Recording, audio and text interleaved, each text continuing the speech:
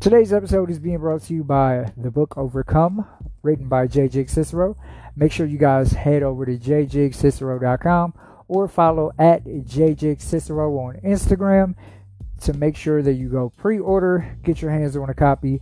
She's got a lot of amazing content, amazing stories that she's attaching with the release of this book. She's got a lot of cool merchandise. We have also partnered with her to share some of our stories. So that'll be a cool little thing to be included. So again, it's jjigcicero.com and at jjigcicero on Instagram.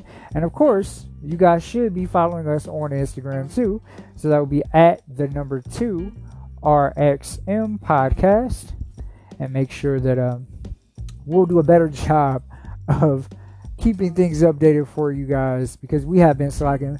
We've been dealing with some structural things on our end. We want to make sure we got things flowing the right way for you. And as far as content and eventually resources that we want to be able to freely distribute in a timely fashion, as well as, merchandise. This is not a free process, what we do. So, we got to make sure we do what we do. So again, I want to thank you guys, and make sure again you go pre-order that book. And as always, be kind to yourselves, and thanks for listening. So let's get into today's episode. Alright guys, the title of today's episode is going to be a good one, I promise you. It's called In the Name of the Father. This is verb. It's going to be verb for a few episodes. I'm not going to put a number on how many episodes it's going to be me, but for the foreseeable future, we'll leave it at that. So this episode, since we touched on the gray area and a little bit of my upbringing last time with the gray area, speak a little bit about my relationship with my father. It's going to be one-sided. We'll speak on my relationship with my biological father and my mom's boyfriends and her husbands, because she's had a few. And I'm going to touch on some things and how they've affected me, and, my relationship with my father and how that has affected me as a father. And as I said, this will be one-sided. Because the bulk of this will be in relation to my biological father, and he passed in 2012. But we'll get into that when it's time. So yeah, if this is your first time listening to the podcast, thank you. If it's not, then you heard a little bit about my upbringing. My dad was in the house, he was around.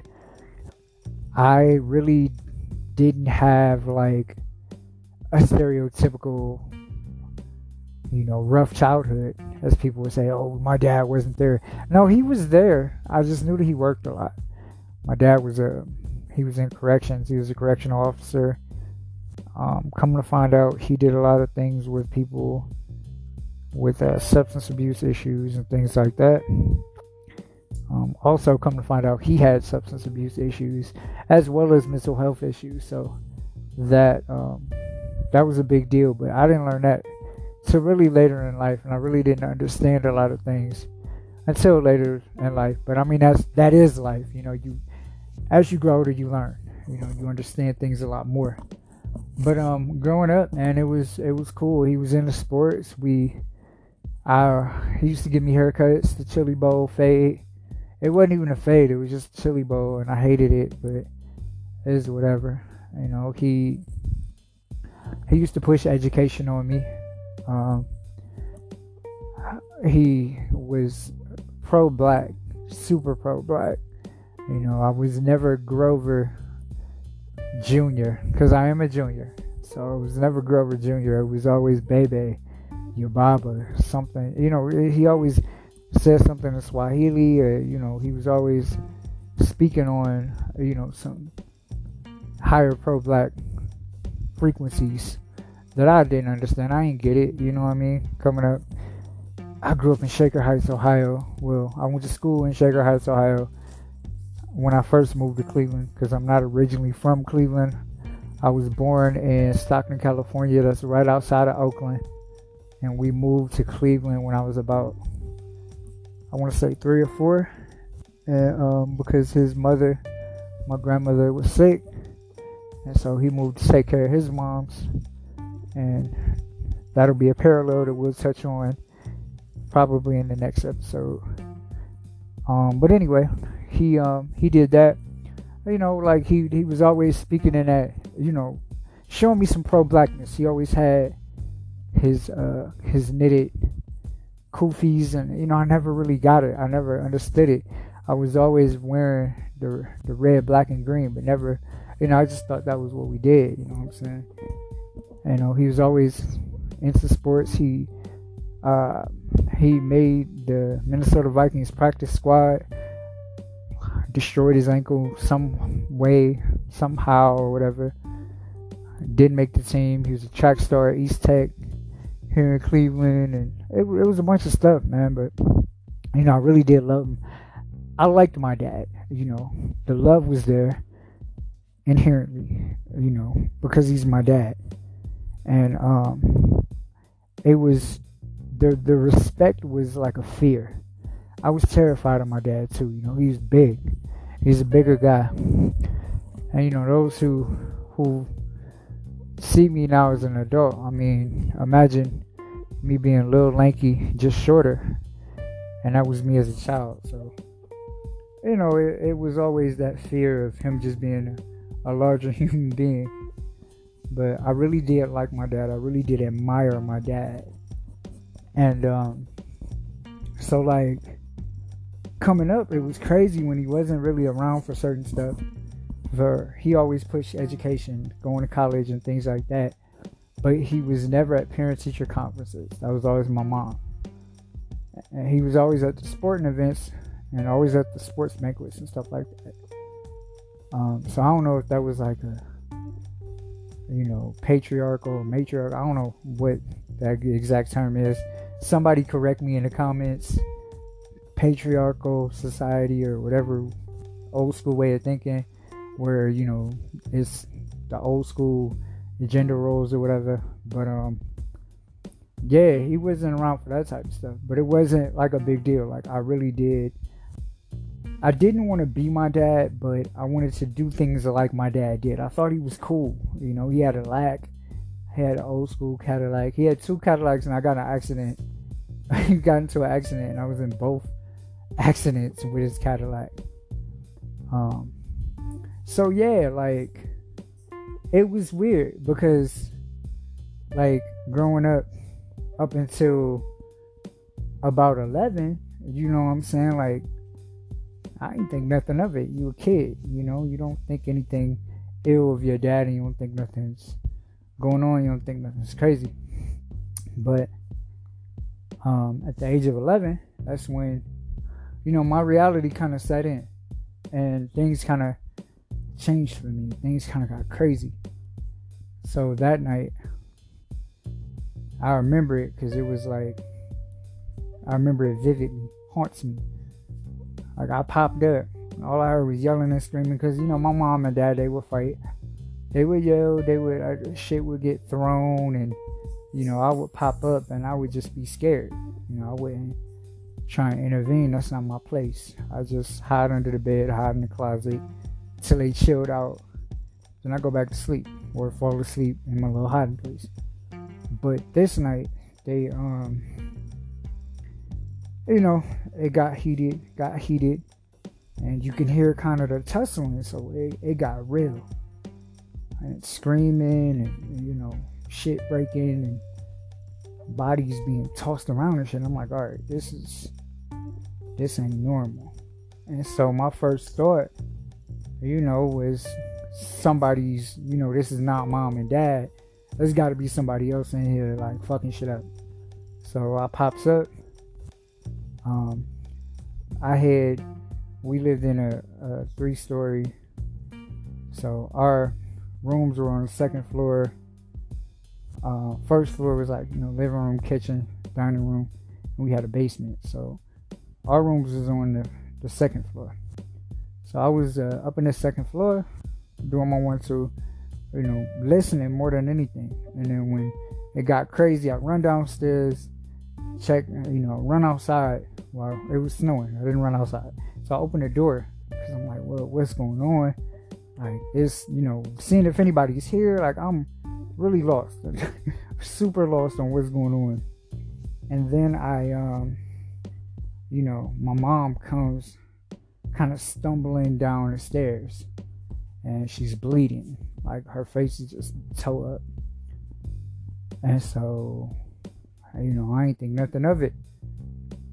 I jumped up, closed the door, went and called the police. And we had a downstairs bathroom in the kitchen that was attached to the kitchen. And I hid in the bathroom until the police came. And needless to say, that's the night that my life started to one of the nights that my life started to change. Y'all gonna catch a lot of those. But that was the night that my father had beat my mother.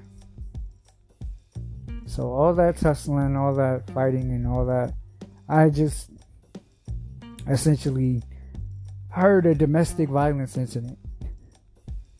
I had just called the cops on my dad. I just took my dad, the black man, out of the house. And hindsight being 2020, I'd do it again. And this is no ill will towards my father, because I love that man. That was my dog. But it's things you don't tolerate, And even at 11, I knew that what's right is right, and that wasn't right. He beat up my mother. And those of you who know my mom know she was literally me but shorter. And a woman. So picture me, if you've seen me in real life, about 5'2", slightly heavier, and a woman. So he beat her up. So from 11 to 19, the next, that's 8 years? The next 8 years of my life, me and my mom, we moved back and forth. Apartment to townhouse to apartment. Just trying to make it happen. And of course, hindsight being 2020, figured out that she lied about stuff to make sure that I stayed in the same school district, which I wish she didn't, because hindsight being 2020, I could have been in a better school district. But it is what it is. She kept me with, where I was comfortable. She did what she had to do for me. We'll get to that later episode, but it's about my dad.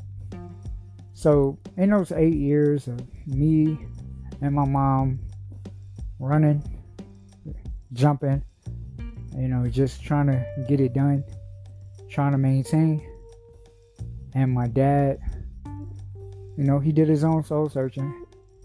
He had an addiction or two, narcotics, alcohol, mental illness, all these things. He even was in a rehab program, sent me some stuff. He got married a few times. We kept in contact.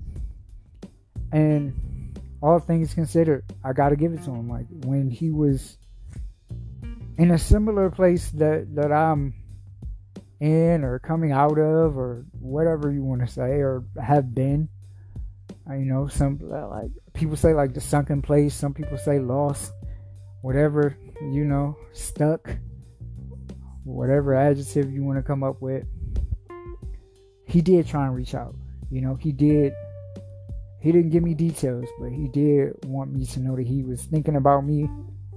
And again, outside looking in, you don't know when you 12, 13 to 17, 18, you don't know. And the narrative is always spent in the wrong direction. You know, the narrative was, oh, your dad don't care. Your dad not around. He out here doing whatever. And your mom out here busting her ass trying to do this, and that. And she the only one. And he only sending this. He only sending that. You know, we assume. We assume, you know, we counting his pockets. We counting his mental status. You know, we'll never know because we weren't there. But that was the narrative that was getting drove home to me. So I gotta give it to myself, man. I was a really in tune motherfucker like at 18, 19. I gotta give it to me. Because, alright, so upon graduation, my dad convinced me that I should go to the Air Force. So I actually failed the test, the written test to go to the Air Force. I could have retook it, didn't want to do it, decided I wanted to go to school for business. But I wanted to leave the state, didn't want to stay in Ohio. I wanted to live a little bit. So I decided to go out to where he was living at the time, which was Vegas. So I go out there, everything's fucked. Like, I wanted to go to the community college, play baseball, because at the time I wouldn't even say good, I was like decent. I was a decent baseball player. I'm thinking I could play JUCO, you know, just to keep me focused, keep me on track, and, you know, get the school shit out the way, because school was nothing to me at that point. And then I'm out in Vegas so I can make something happen. I get out there and it's a shit show, bro. Like, my dad, man, just he wasn't in a position to support me, and I wasn't in a position to handle Vegas at 18. I had some growing up to do, and he had some prep work and maturing to do, which I understand his situation that he was in. And it was crazy, dog. Like, he just wasn't there for it, you know? It was really a case of, like, right place, wrong time. So I dropped out. I used my refund check to fly back to Cleveland. Didn't really like explain shit. We just talked about it. Came back, you know, with my with my tail in between my legs. I wasn't a big dog. I was a puppy. And you know, I explained it to my mama. And then me and my dad, we had beef for about a month or two. Like, he couldn't understand.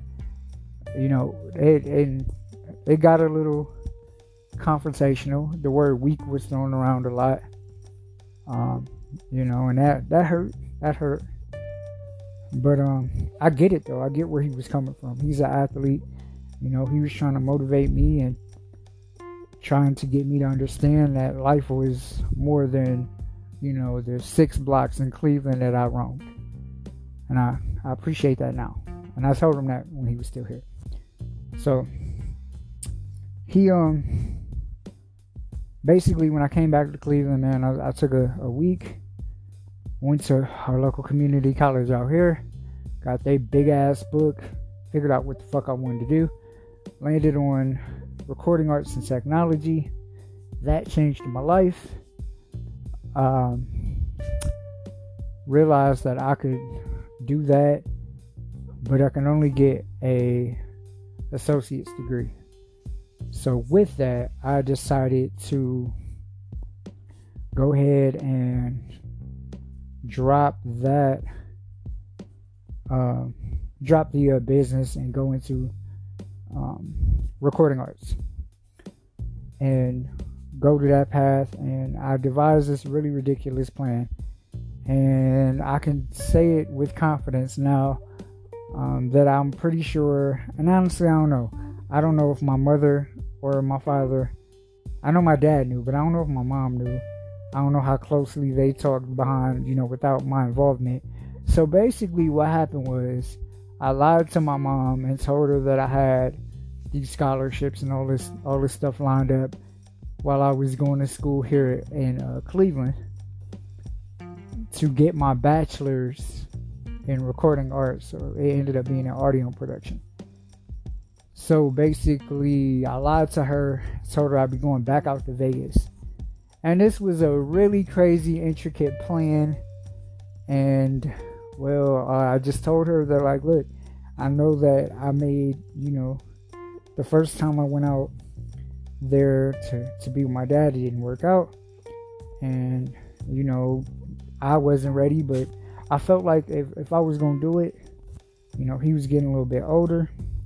I felt like, the 3 years I was, 19, going on 20, 21, something like that. I was in a better spot now to really handle Vegas as a city and just my responsibilities as a man. And so I went out there, went out on a mission. Said I was going to come back with my degree. And so I did it. I moved out, lied to my mom, moved out back to Vegas, lived with my dad. Spent the next 3 years rebuilding my relationship with him, learning who he was, really appreciating him. Learning so much about him, man. He was such a good dude. He introduced me to so many great people out there. Understanding also that a lot of my childhood, he was addicted to substances, alcohol, drugs, whatever, all that shit. And then the fact that he was having psychotic episodes, and there were times where I didn't understand why my dad would say certain shit. He'd be wilding. I'd be like, yo, what is he doing? Or, why is my dad like this? And now I get it. The man was off the meds. All them wasn't blood pressure pills. But, yeah. So the 3 years I was out there, man, he definitely boosted me. Definitely taught me some shit. I don't want to say taught me how to be a man. I think that shit came after college. But he definitely helped me get through college. He got to see me graduate, essentially. Because at my school, I went to an art school. So we had like a portfolio show where you show off your work. So that was what he got to see. He got to see that because after that happened, that following Sunday, the next day, I actually was on the road and drove back to Cleveland. And that following month, he died. He passed away. So he literally got to see me, get my degree, essentially. And, that was a big deal for me. Super big deal for me.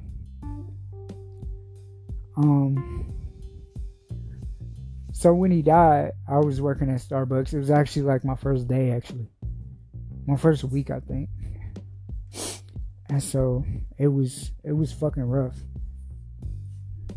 I really couldn't, function. And went through the motions. Fell out with my siblings because I'm the youngest from my father, the only kid from my mother. And it was sombering, and everybody came out the woodworks to tell me all the great things that he did, how great of a person he was, all that good shit. And then, I was able to reflect for real, and it does something to you when you get to do what I did. You're oblivious to who the person is. Then you get fed a bullshit narrative because somebody's hurt. And then once you get fed that narrative, you get to go and really see for yourself who this person is. That shit doesn't happen. So for me to have the opportunity to do that, I was extremely grateful. It meant the world to me to be able to get that closure. You know what I'm saying? To say that, like, at the end of my dad's life, we ended on good terms. like that was huge for me. And like I think that's why I was able to like really kind of move on from it, because I still have like I got good memories, great memories. You know, it's one thing when, for instance, like with my mom, everybody says, you know, you look just like your mom. Well, I'm named after my dad, so I literally can't escape that. Like every day I use my name for something. So, but it definitely, it paints a picture, man, because it's like the parallels of being in a tumultuous relationship with your child's mother. There I go thinking like my mom again. But you know, like just that, like being the father, and you know, knowing that, you know, you and your kid's mom may not see eye to eye on a lot of things, and you may have put them through some things, and you still got to be there for your kid.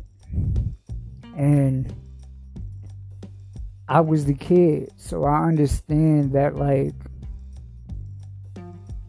it's gonna be like a situation where I'm gonna lose. It's gonna be a situation that's like out of my control, where, you know, I don't know what the narrative is gonna be. And I don't really care. Like, I can honestly say that, like, whoever says whatever, I don't really care what the narrative is. I just know that, like, I did things with my son, and I'm starting, and I mean, Gideon's young, he's 3, so a lot of shit ain't gonna hit right now, but you know, I'm noticing that, like, yo, I gotta hit, you know, I gotta be there, I gotta do things with my boy, because it's like, you know, I don't know when my time's gonna hit, and you know what I mean, like, I don't know what the narrative's gonna be. I don't know what struggles he's gonna have to go through. But I can tell you that me being in an inpatient facility for 7 days fucked with me so much. Because the simple things like talking to my kid I couldn't do. And that shit just bothered me. It just bothered me, man. Like, it's one thing to, like, have a bad day or be sick or some shit like that. But, like, when you physically can't do it, it's different. When you gotta sit with your thoughts, it's different. So I try to move with intention as a father. I try to move with intention, because though I took a crazy ass shot trying to rebuild with my father, crazy ass half court shot, thinking like this shit might backfire, I might come back with my tail in between my legs, man. Crazy ass half court shot. I fucking made it. You know, it was a fucking, I hit it. Wasn't sure if it was gonna pop, but I did what I had to do, and it worked out. He was receptive, and I think we both won. I think we both came away from that experience very good, feeling better about it. I think that I'm a better father because of it. You know, I look at things through a different lens.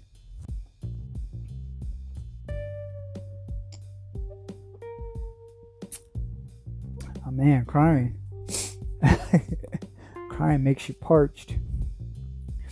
But yeah, man, so in the name of my father, that's why Gideon won't be named 3, or didn't get named Grover Cleveland Braxton III. Wasn't happening. It's hard enough growing up with my name as it was. So I have more bullet points to touch on, man, but I appreciate y'all time. I'm spent, y'all. And it don't get no easier for me when it comes to these episodes. So I appreciate your time. And I hope that and me being vulnerable, or it really resonates with you guys. And also, I want you guys to be kind to yourself.